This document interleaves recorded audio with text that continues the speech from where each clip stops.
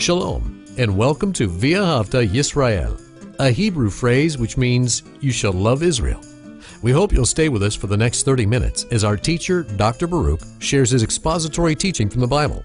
Dr. Baruch is the senior lecturer at the Zera Avraham Institute based in Israel.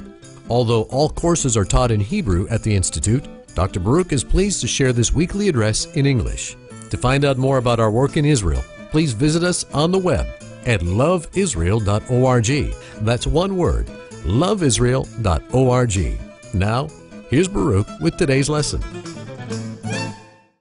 The most important event in all of human history is the resurrection. It is the resurrection that confirms that what Messiah did upon that cross was absolutely received by his heavenly Father. That means the work of redemption was indeed fulfilled. It is not by coincidence or chance, but by the providence of God that Messiah died upon that tree on Passover. We have seen that the Scripture uses a very informative phrase, the day of preparation. And historians tell us that this term, the preparation day, is indeed referring to Passover. And why is it so important that Messiah died on Passover? Because Passover is inherently connected to redemption. And therefore, Messiah's work of redemption, when he died upon that tree, when he poured out his blood, because God raised him from the dead, we know that God the Father received the work of redemption that his only begotten Son, the Son of God, that he performed in our behalf. Well, take out your Bible and look with me to the book of Matthew and chapter 28. The book of Matthew and chapter 28. Now, we're going to begin a two-part study of this 28th chapter, which focuses in on the resurrection. And because the resurrection is of the utmost importance, what does Paul say in 1 Corinthians chapter 15? If Messiah, if he did not rise from the dead, then our faith is in vain. And because of that, there are many attacks concerning the accounts of the resurrection in the four Gospels. And one of the things we see when we look at each of these four Gospels is that women came. They came early in the morning. Now we know in John's account, he speaks first about only Mary Magdalene, her coming to the tomb alone. Then we also realize that she returned with other women, as we'll see in Matthew's account. And we see that there were different groups that came on that first Resurrection Sunday. And they came not to witness the resurrection, but they came to see that he had already been raised from the tomb. They saw an empty tomb. They did not witness him rising, but he appeared to them, as we'll see in a moment. So it's very important that we see that the Gospels speak of the resurrection account with different groups of women coming to the tomb at different times. And because they came at different times, they perceived different things. This is not in conflict. This does not undermine the accuracy and the authority of the revelation, what the Scripture reveals concerning his resurrection. But it gives us different perspectives, different information, so we can understand everything. And I want to emphasize that we can understand everything that God would have us to know concerning his resurrection. So look with me, as I said, Matthew 28, and we're going to begin in verse 1. We read here, but after Shabbat. So Shabbat is that seventh day of the week, commonly referred to in English as Saturday. So it was after Saturday, which means it was the first day of the week. Now that first day begins with the setting of the sun. What you might call Saturday night is in fact biblically the first day of the week. But here, when we read it correctly, it says, but after Shabbat or Sabbath, with the lighting. Some scriptures, and this is fine, says with the dawning. So it speaks of, the word here is the word for becoming light. When light was upon the horizon. So as it was becoming light on the first of the week. Now, it may be surprising to you to know that the term Shabbat or Sabbath biblically has a couple different understandings, meaning. For Shabbat can be just what we talked about, that seventh day of the week. But we can also have a very unique expression. And this is done in legal documents of Judaism, for example. There's what's known as the ketubah, the marriage document. And depending upon what day you marry in the week, it will say Achad B'Shabbat, Sheni B'Shabbat, which means the first of Shabbat. And here Shabbat has the connotation of a week. And that's why it says in verse 1, but after Shabbat. Then it says on the first day of Shabbat, which means on the first day of the week. So there's no question when we examine and understand religious legal documents from the Jewish law, we find that this tells us that it's the first day of the week or Sunday. And what happened early in the morning as light was beginning to shine? It says, Mary Magdalene. She came and the other Mary, and they came for what reason? Look at the end of verse 1, it says, to see. And this word for seeing has to do with having a right perspective. It's a word that relates to seeing something for the purpose of understanding. So they're coming there to see the tomb, but the reader is informed that they're going to see and understand something. There is going to be something revealed to them that is going to give them great understanding of this event, what is going on. Now look at verse 2. We read, and behold, there came about a great earthquake. Now, earthquakes are mentioned frequently in the scripture. We see that, for example, in the Old Testament. And one of the frequent occurrences of earthquakes in prophecy has to do with the events concerning the last days.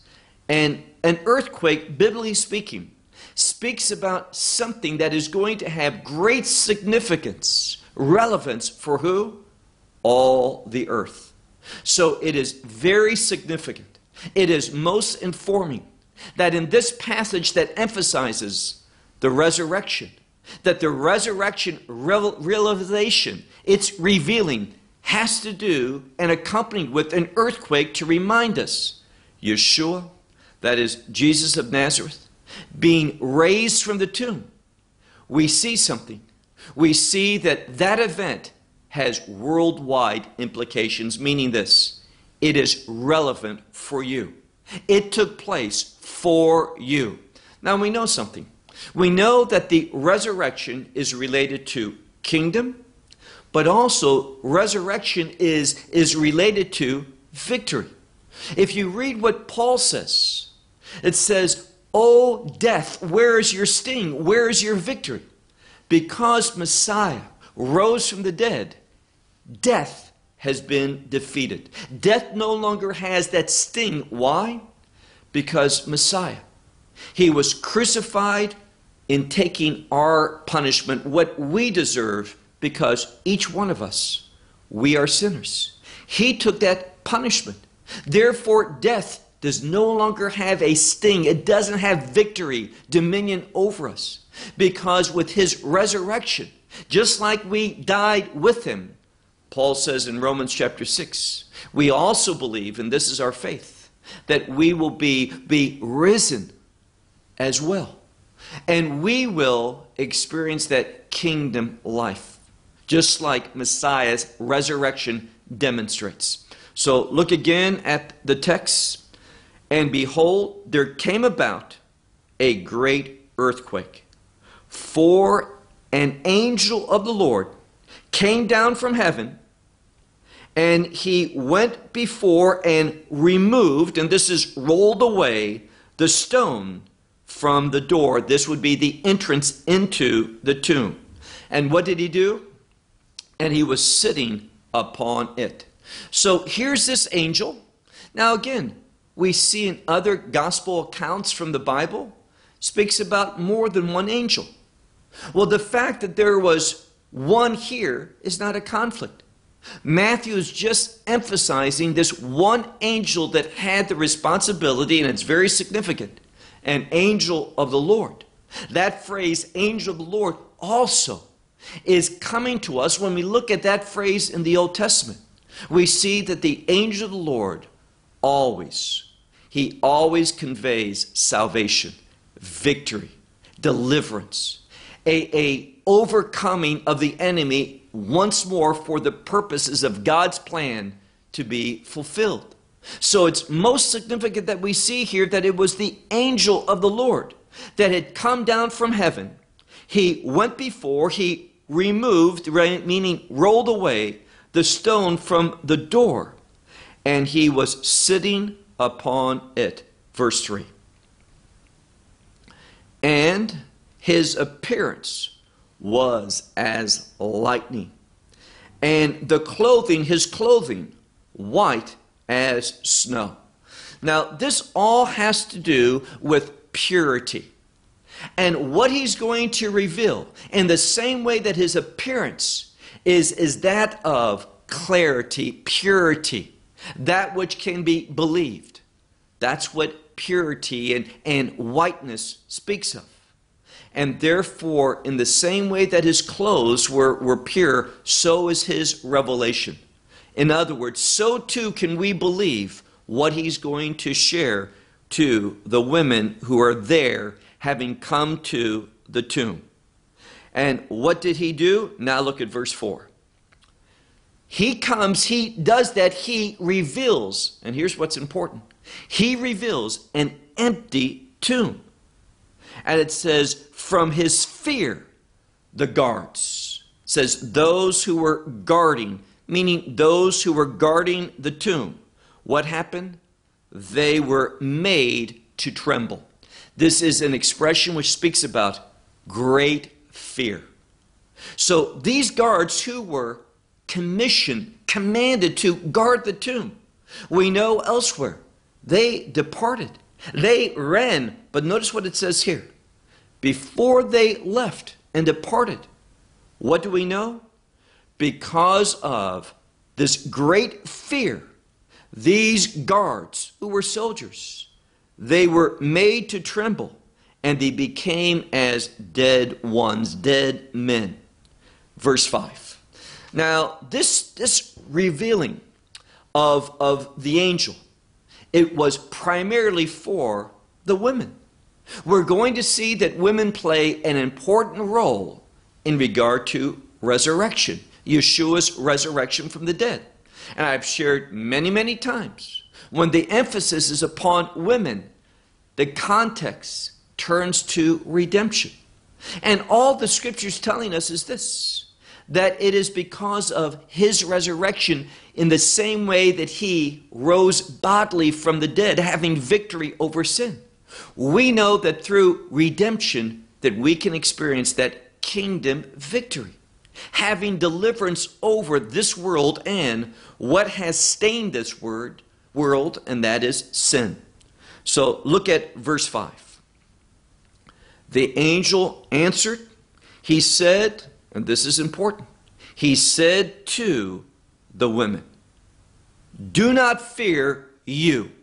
Now, most Bibles will simply say, do not fear, but the word you appears in the text, and it's for emphasis.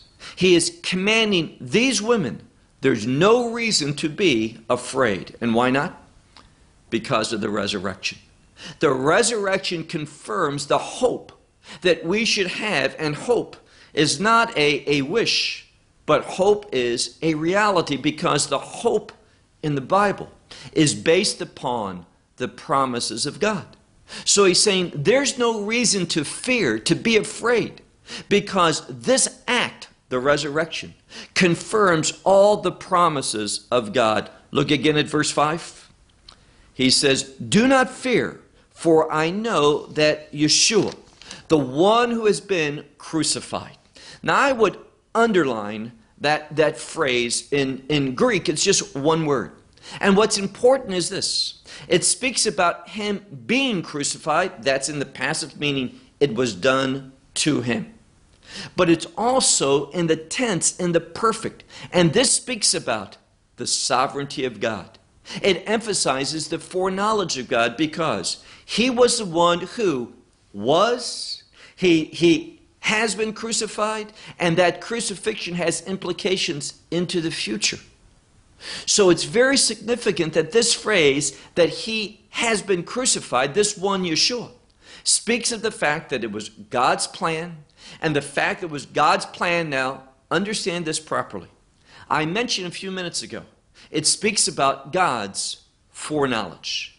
God is sovereign, and he is free to use his foreknowledge, him knowing everything. When did he know everything? Always. There was never a time that God did not know something. He knows the future. When? Always in the past. He knows everything. Fully omniscient. And therefore, he knew what was going to happen. He can utilize that, but he was not the cause of it.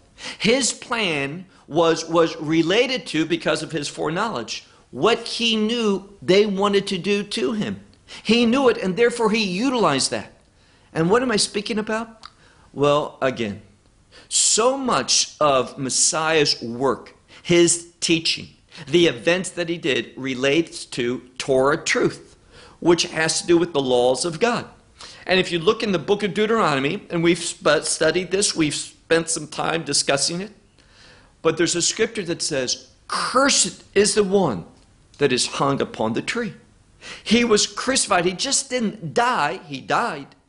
But it was most significant that he died through crucifixion. And because of that, he became a curse for you and for me. He took the curse when he died. And death and curse is related to the punishment of the law. Now, what is left? Life and blessing. And what we find here is that Torah does not mediate, does not give life, but it teaches us about how to live in a way that we can be blessed. What gives us eternal life? Redemption. So at Messiah's death, the shedding of his blood, these two things, a Passover offering has to be killed, and the blood is of the utmost significance. And therefore we have redemption, not just redemption. As the writer of Hebrews says, we have eternal redemption. So now let's look at the end of verse 5. The angel says, we know that it is Yeshua, the one who has been crucified, that you are, and he says, seeking. But here's the problem. These women came expecting to find a dead body in the tomb. They were concerned about that large rock, who would roll it away.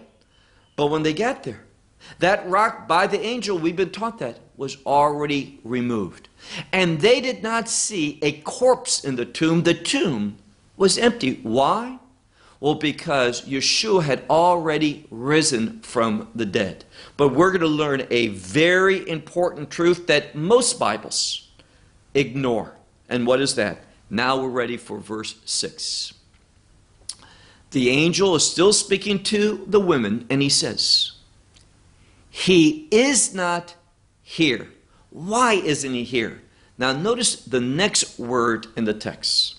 It speaks for, and this is where most Bibles get it wrong. They neglect the fact that this verb comes to us in the passive voice. You say, what does that mean? It means that although Yeshua, that he is risen from the dead, the text doesn't say that. It gives us another most important theological truth. What it says here, and this is how we have to translate it.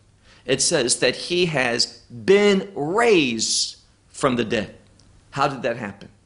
Well, as the scripture says other places, it was God the Father, and hear this, it was God the Father who had raised him from the dead. Now, I know the scripture, and you do too, where Messiah speaks, I'm going to lay down my life. I have the authority to lay it down and pick it up. That's true. But here's what we need to see. He did not pick it up through his own power. He could have. But what we see is that Messiah, God the Son, in order to be a perfect example to us, he was always submissive to his heavenly Father, as you and I should be. And therefore, what the scriptures emphasizing is that Messiah, he was raised from the dead. By who? God the Father. And as I said, as we open up the study, the fact that it was God the Father who raised him from the dead, that fact speaks of God's sanction, his approval, his acceptance, him saying yes to the work of Messiah. It is the resurrection that confirms to us that everything that Messiah did was perfect. It was absolutely, fully, totally accepted by the Father. So his death, his work of redemption was received. That is one of the primary facts surrounding the truth that God the Father raised him from the dead. So if your Bible says simply, he is risen or he was risen, not the correct.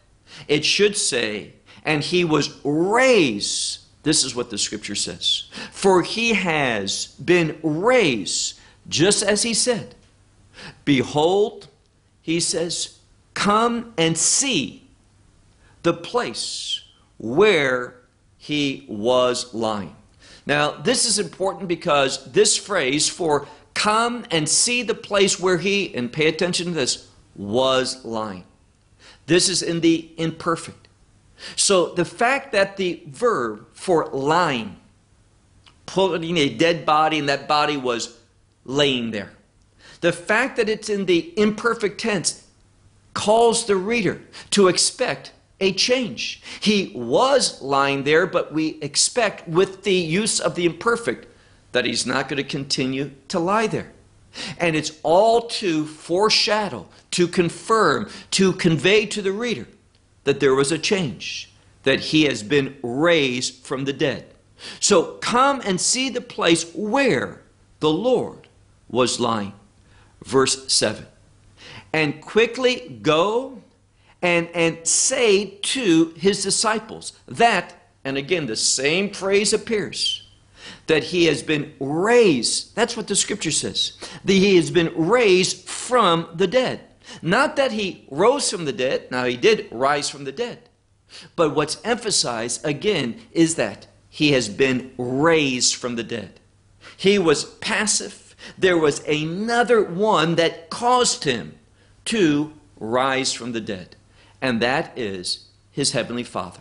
And all the significance of that fact brings to the text. Middle of verse 7. And behold, he goes before you into Galilee, and there him you will see. Now, the way it's rendered here in the original language where it says, and there him you will see, once again puts the fact that they are going to see him, it puts it in the emphatic. It emphasizes that he is going to be seen there in Galilee. And what have we learned about Galilee? Well, we learned that Galilee, that word, has to do with revealing. It is not by chance that Messiah says to them, in Galilee, you're going to see me. So just as Messiah has promised. So behold, says, go, for you in Galilee, you will see him, because he's going to go there before you. Verse 8 at the, or verse 7 at the end, behold, I have said this to you. Now verse 8. And they went quickly from the tomb with fear and great joy. Now, I like the fact that these two things accompany. They were fearful. Why? Because they did not have the right expectation.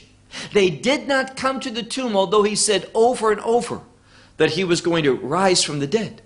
They did not come with the right expectation. And when we're not thinking correctly, it's going to manifest fear. But also, because of this great proclamation that he is not dead, but that he has been raised from the dead, they also had, and what's emphasized here is great joy. So what did they do? They ran to proclaim to his disciples. Now verse 9. And as they were going to proclaim to his disciples, what happens? And behold, Yeshua met them and said to them, and it's this same concept, rejoice. So we see here that it's emphasized that because he has been raised from the dead, there is joy. It is the resurrection that is the source of joy for your life. And it's not just an earthly joy, but here's the biblical truth. It is a kingdom joy. The fact that Messiah has been raised from the dead gives us a joy that relates to a kingdom experience. Always resurrection is related to the kingdom. So behold, Yeshua met them, saying, rejoice. And then look at the end of verse 9 where it says, and they went before, meaning went before him, and they seized his feet. And what did they do? And they worshiped him. Now, this is important because we see that Messiah is indeed worthy to be worshiped. And I cannot overestimate or overemphasize how important it is that the Bible says that they worshiped him. Last verse, verse 10. Then Yeshua says to them, do not fear, but go away to proclaim to, and instead of my disciples, he says, my brethren. Showing that because of the resurrection and the work of redemption being fulfilled, there's a new relationship that he has with his followers. In order that they go into the Galilee, because of why? There, me, they will see. And again, me is being emphasized. Beholding the resurrected Messiah. What a glorious truth that we need to believe. Well, we hope you will benefit from today's message and share it with others. Please plan to join us each week at this time and on this channel for our broadcast of loveisrael.org. Again, to find out more about us, please visit our website, loveisrael.org. There you will find articles and numerous other lectures by Baruch. These teachings are in video form. You may download them or watch them in streaming video. Until next week, may the Lord bless you in our Messiah Yeshua, that is Jesus, as you walk with him. Shalom from Israel.